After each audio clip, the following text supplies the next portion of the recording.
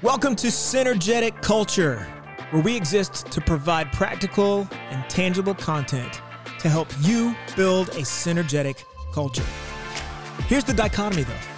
Culture is formed either by design or by default. A culture by design, when adopted by the people within the culture, has a multiplying effect in the way it builds the organization and the individuals within it. And this, my friends, this is a synergetic culture. So, how do we create a culture by design? What fundamentals and tactics and principles build a synergetic culture? Well, you've come to the right place. So no matter where you find yourself in your career, this podcast is for you. And with that being said, let's jump into today's episode of Synergetic Culture. Welcome to episode 24 of Synergetic Culture. My name's Adam Bieber, and I want to thank you for tuning in for this episode today. Whether you're listening on Spotify, Apple Podcast, or one day on YouTube, I just want to say thanks for listening. I hope that this content adds value to your life. I hope that it helps inspire you and bring about change and action that builds a more positive environment and a more synergetic culture for you to be a part of. So today I want to start off by recapping, because we've kind of been in the middle of a series, and it's called 8 Soft Skills That Will Change the Way You Lead. Now, real quick disclaimer, last week we stepped out of that series and put out an episode 23, exists apart from this 8-part series, but episode 23 was an interview with a good friend of mine, Anita Golden, and if you hadn't had the opportunity to go back and listen to it, I want to strongly encourage that you do. Anita's story is remarkable, and she talked about what it meant for her to reinvent herself multiple times along her journey, and what that did and how that's taught her to build on top of who she is. And it's quite remarkable to listen to her story. It's a little bit lengthy of an episode, so I encourage you to go back when you have some time and listen to it if you haven't. But I want to recap where we are in this series called 8 Soft Skills That Will Change the Way You Lead. So if you are just jumping in and if you've missed up until this point, again, you can always go back and listen to them. But here's a quick recap. Okay, so in part 1, we talked about empathy. And I outlined the differences between cognitive, emotional, and compassionate empathy, and how those build on each other, and how those are crucial to connection and building relationship and building the type of culture that thrives in an empathetic, helpful, and encouraging way. And I hope that if you haven't listened to it, you'll go back and check that out. That kind of set the foundation for this series. And then in part 2, we talked about discipline. And I got to interview one of my really good friends, Mark Burns, who is a master Taekwondo instructor. I can't remember how many degrees. I'll probably get corrected on this later, 7 or 8 degrees. And he's been doing martial arts for his entire life, over 30 years. And just his experience and what discipline and having a disciplined mindset and attitude has done for him in his life, and how if we can discipline our behavior, we can start to mold and shape our character and affect change within our lives. A great episode on self-leadership was done with Mark Burns, all around discipline.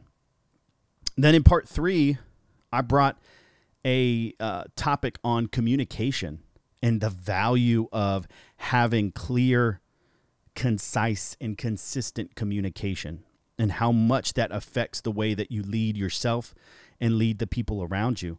And I say this often, your position doesn't determine your potential to impact the people around you. So when I say lead, it doesn't necessarily mean that you're in a quote unquote position of authority, or, I'm not assuming that you have a role on the corporate ladder that puts you over people. I think everybody and anybody can lead from any position, and that having clearer communication, more concise communication, and more consistent communication only makes you a better leader to be around. And then when you do lead actual teams and people, being able to apply those truths and principles and ideas to your leadership style, I think is only going to benefit you in the long run. Then in part 4, we tackled flexibility and just how important it is to be flexible, because nothing ever goes according to plan. And no matter how much you prepare and get ready for something, chances are that things aren't gonna happen the way that you predict them to happen. And so being flexible allows you to withstand the challenges that come from things not going according to plan. So today we're jumping back into our series, and we're going to be talking about something that is very practical. This is going to be practical, tactical. I really want to give you some helpful tips and things that I just feel like have helped me, and I've also observed and learned along the way that help with one specific area, and that's problem solving. So today our topic is problem solving. And my goal for this is to be as helpful as possible. But before we can get into the practical and tactical of like actual action steps, I think it really starts with the attitude that you have towards facing problems. Because it starts with the attitude and then it builds to action. So where your mind is and where your heart is and where your attitude is often going to determine the action that follows. So how do we pivot our attitude if it's not in a great place when it comes to problems? I know for me personally, there are times where I get this right, or at least I feel like I do, and I'm a pretty strong problem solver. I'm going to share in a little bit some of the things that I learned growing up from my dad. But part of what's very practical is if you struggle with overcoming objections, overcoming challenges, overcoming problems, which I think if we're being honest, to an extent, all of us feel that tension. It starts with our attitude. And one of the first things that I do whenever I see a problem or somebody brings me a problem, I immediately remind myself, and I'll remind the person I'm talking to, I'll say, hold on a second. This is an opportunity. Every problem is really an opportunity. And if we really think about it, no matter where we find ourselves listening to this episode, whether it be in your work life, career, at home, personally, the goals that you have for yourself, relationally, a lot of what we do on a daily basis is solve problems. I mean, I don't know how many times I help solve a problem for my 4-year-old son. Very, very practical, very simple sometimes. But my job as his father is to help guide him and teach him and show him how to solve problems. And they could be as simple as making sure your shoe's on the right foot or washing your hands after you use the restroom. But then we get into our lives and maybe our careers, and a lot of what people do as a career is provide some type of service that does what? Solves a problem.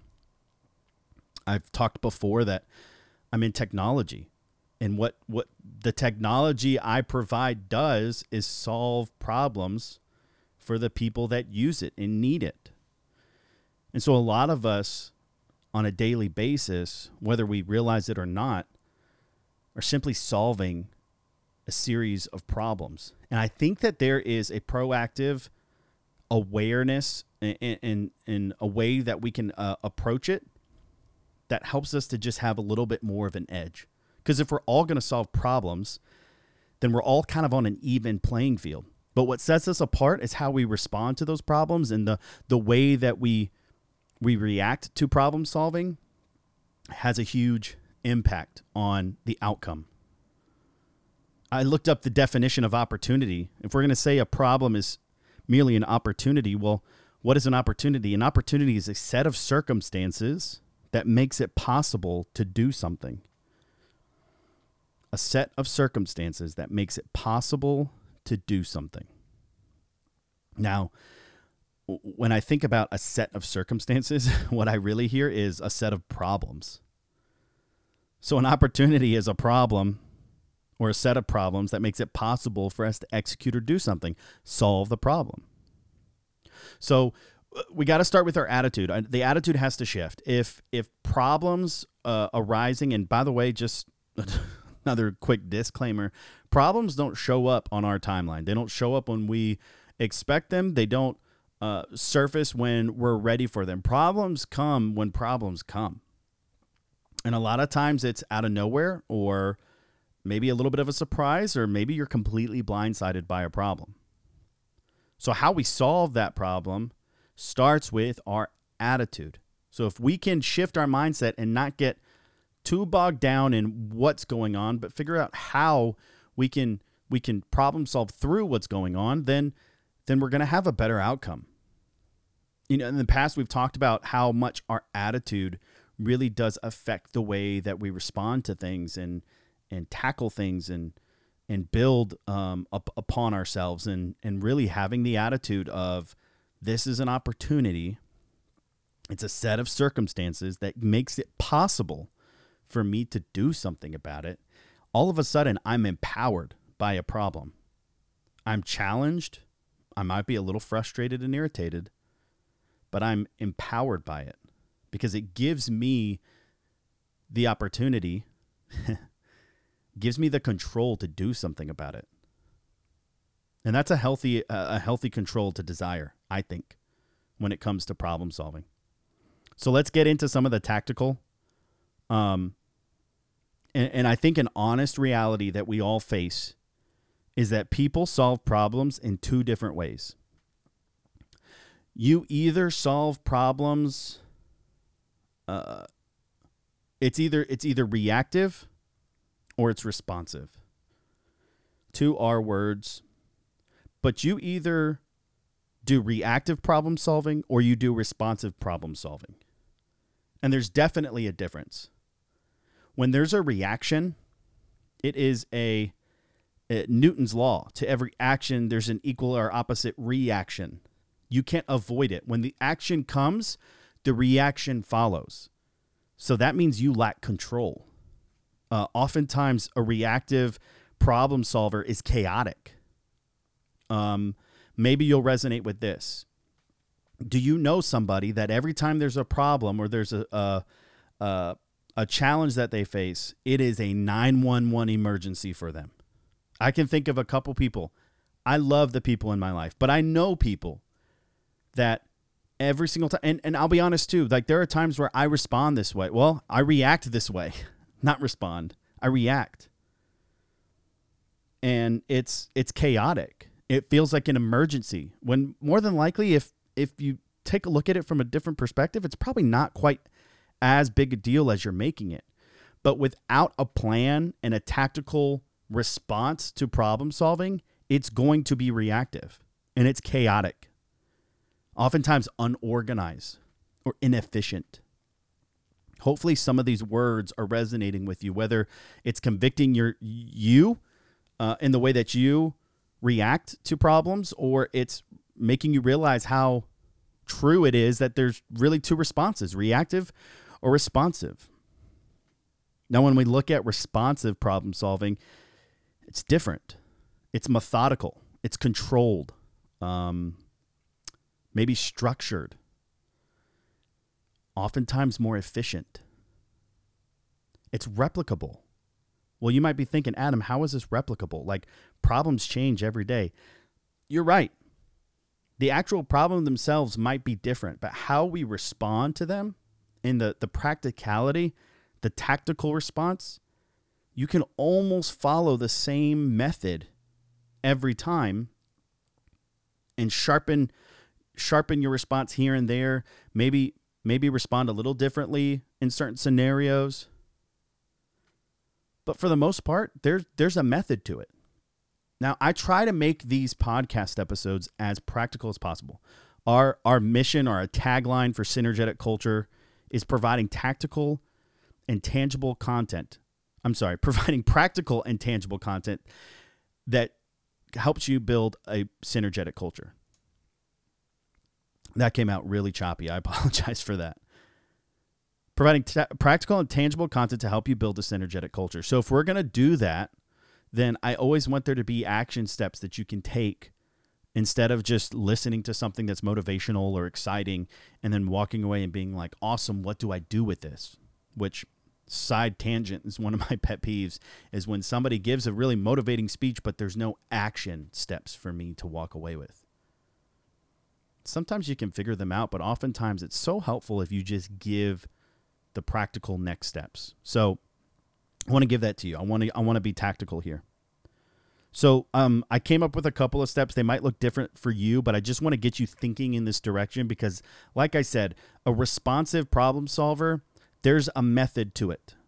Doesn't matter how big or how small the problem. If you follow this method, it can save you a lot of time, a lot of chaos, frustration, unnecessary anxiety, and more than likely you're going to find a resolution to that problem that's more effective and that came quicker than if it was a reactive response.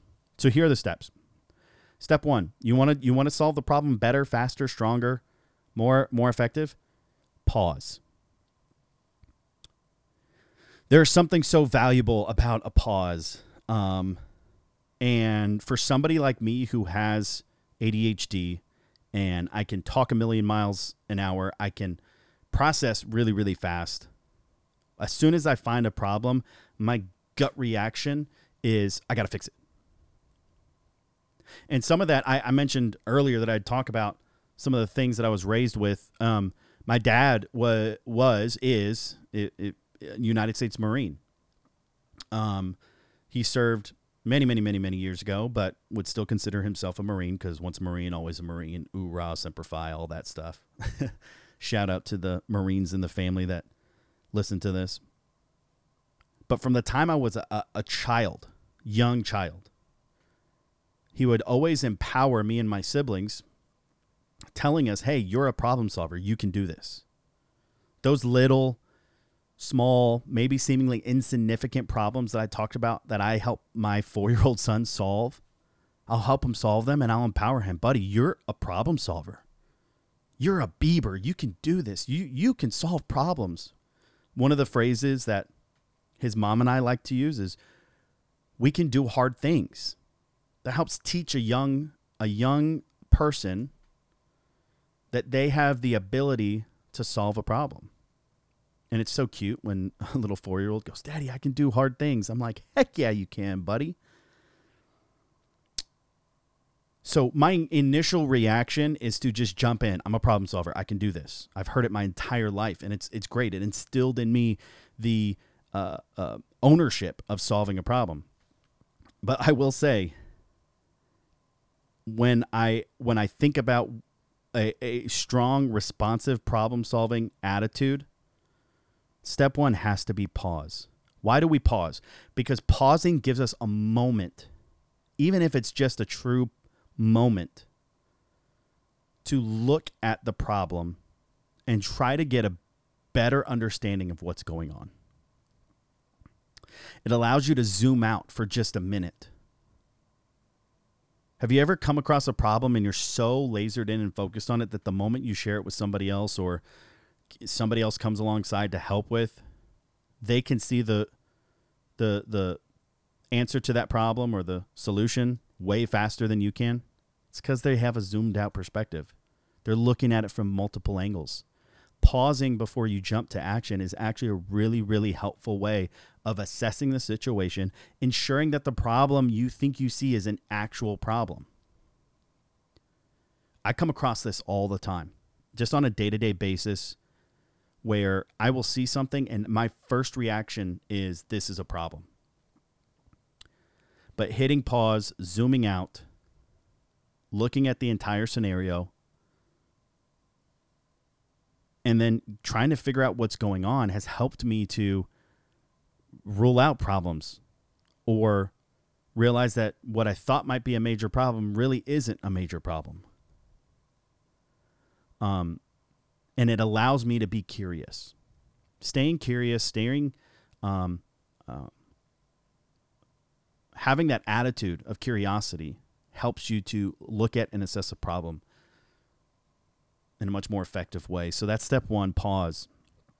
Step 2, again, these might look differently for you. So I don't want to make it seem like this is the only way, but I'm just simply here to say that this has helped me be a responsive problem solver. But step 2 is something I call the 5-minute rule, and it comes right after step 1. You pause, and then you jump into the 5-minute rule. And for you, maybe the problems are a lot bigger that you're solving.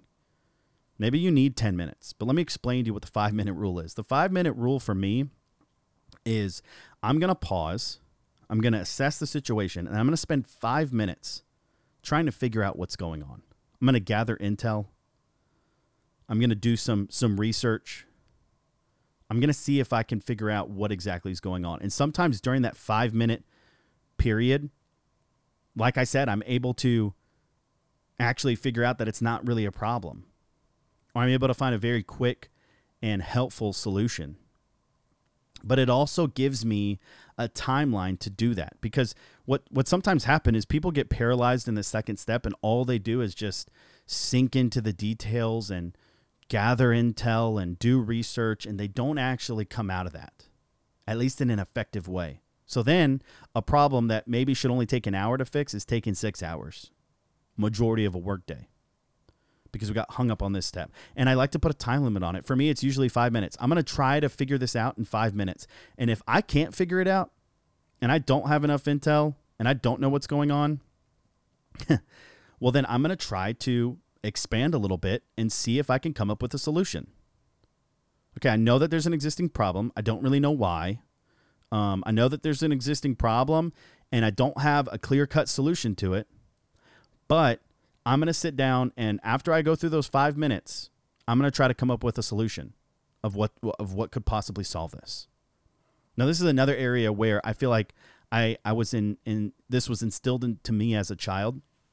I remember my dad, when I was younger, saying, if there's a problem, don't just come to me with a problem, but come to me with a problem and a solution. And let's figure out if that's the right solution. And it seems so simple. But so many times, as soon as there's a problem and we verify that it's an actual problem, we don't go any further. We go to somebody else and we say, hey, I've got a problem. Help me fix it. Therapist, help me fix it. Manager, help me fix it. Mentor, help me fix it, mom.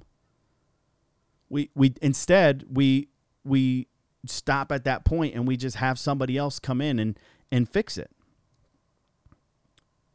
And my dad would say, no, you don't have to just bring the problem. Why don't you bring the problem and then your idea of what could solve it? I like to find 1 to 3 solutions. If I can find 1, maybe 3, if it's complicated enough, but I'm going to come to you with a solution. And I'm going to try to see if maybe my idea will work. So that's step 3. Look for potential solutions. Try to solve it. Give it a shot. And then step 4 is collaborate. A couple weeks ago, when Dwayne was on the podcast, he used that quote, if you want to go fast, go alone, but if you want to go far, go together. There's so much value in including somebody else into the problem-solving process. And a really good, practical example that comes to mind. There's a guy on my team right now. His name is Mike. And Mike is incredibly smart. There are certain things operationally, he's so detail-oriented. There are things that he's better than me at, and I know it. And I give him credit when I can, and especially when it's due. But he and I have had this conversation so many times, and I have this conversation with my team because as a leader, I want to impart to them that they have the ability to go through this process, be methodical and tactical with how they respond to problems, so that by the time the problems get to me as their leader, we actually have a legitimate problem to solve and we can collaborate together because they've done their part. And so there are times where we'll meet together and he'll say, hey, so I came across this problem. Now, I took a look at X, Y, and Z to ensure that this was an actual problem. And then I tried to figure it out a little bit. I gathered some more intel. I tried to see if anybody else had experienced that before. And here's my thought, Adam. I've got 2 ideas of how we could solve this. And then together we'll collaborate. Because what he realizes is he can bring it to me, and I'm not always going to have the answer to everything. That's not why I'm his boss or a leader. But I do have the ability to share a different perspective. Or maybe that's a problem that I've solved before, and I know a way that we can overcome it. Him following this process makes our problem solving together as painless as possible. There are times where he'll bring something to me and I'll say, here's my thoughts, but give me a few minutes. Let me process this. Let me hit pause and kind of go through my own process, and I'll get back to you. And what do? I pause. Step 1, 5-minute rule. I go and do my own research and intel. Step 3, I think about possible solutions, and then I bring it back and we continue to collaborate. This is very synergetic. This is collaboration. This is strategic, and it's methodical. There's a process here in place that, when executed well, brings about the best solutions with the lowest amount of friction and tension and stress. So my question to you is, like, what is your process? What does it look like? What does your problem solving look like? Are you reactive? Do you find yourself reacting, lacking control, chaotic? A problem comes and it's 911 emergency. I need everybody to fix this. Or is there a methodical response to your problem solving that's tactical? There's a process in place. You follow the process and you get the best result out of it. Here's what I know. I know that we're all going to face problems on a day-to-day basis. I know that no matter where you enter this podcast episode, there's probably a problem that came to mind as we've been talking about it. And if one hasn't, I challenge you to think through, what's the last big problem you had to solve? And I want you to think about your own response, because it starts with ourselves. If we can't lead ourselves well, we can't lead other people well. And if we can't be synergetic in the way that we communicate and help and solve problems, then why on earth would somebody else do it when we're asking them to do it? So it starts with home. It starts with ourselves. So think about, how do you respond? What's your response look like? And then from there, think about, what would your process be? I employ you to implement these 4 steps. Maybe adjust the time on the 5-minute rule, but pause. Do the 5-minute rule. Look for potential solutions and collaborate. Bring somebody into the conversation. If it's a very personal problem, mentorship, therapy, just trusted voices, trusted people that are in your life. Make them a part of the process. And collaborate and watch what happens when you start to do this on a regular basis, how it impacts the way that you respond to problems. It impacts your attitude, your stress levels. But if you have the opportunity to lead other people, it's going to impact the people that are around you. I've articulated this method and this process to my team so that they can go and do it themselves. And it's actually kind of funny, because there are times where I'll have somebody come to me and they say, Adam, this is the problem. And I'll say, did you do the 5-minute rule? And they'll say, yeah, I did the 5-minute rule. I talked to this person and this person. I went to my accountability partner and talked to them about it. And then here's the 2 solutions I thought about. And I know for sure that they're following the process. So that when it comes to me, I'm like, all right, let's take a look at this. Yep, I think you're on the right track. Or maybe consider looking at it from this perspective. What if we said this? What if we did that? Insert problem here. It really doesn't matter what the problem is. The process can be very similar or the same. And once you start to do that, it doesn't just make you a more efficient, more proficient, more tactical leader. It makes you a better person to be around. You start to impact the people around you with the way that they respond. And then I say this all the time, when the tide rises, all the ships in the harbor rise. When you're better and you help make other people better, you are developing and changing and shifting the culture that you're in. It applies to any scenario. And I don't know about you, but the whole purpose of this podcast, I've already said it, is to build a better and more synergetic culture. This is one of the ways that we can do it. So, problem solving, it's completely up to you how you respond. Otherwise, you're just going to react.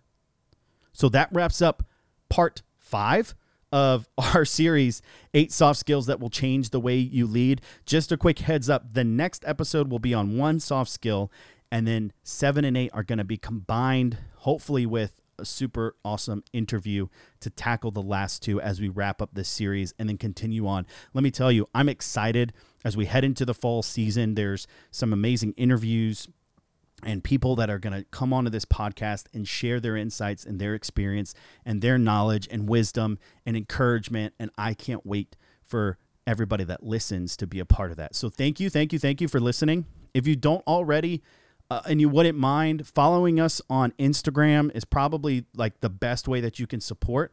The more that you follow and interact with our content, just the better it is for traction and awareness and getting the message out. I've been really, really encouraged by so many of you that have just reached out and shared your personal stories of how you've connected with various episodes. And I just want to thank you guys for doing that as well. And then as always, tune in next time for another episode of Synergetic Culture. We'll catch you next time. I'm Adam Bieber. I appreciate it, and we'll catch y'all next time. Thank you for listening to today's episode. To learn more about Synergetic Culture, we invite you to go to synergeticculture.com. Sign up to receive our weekly podcast and blog, and then connect with us on social media. We want to be connected to you.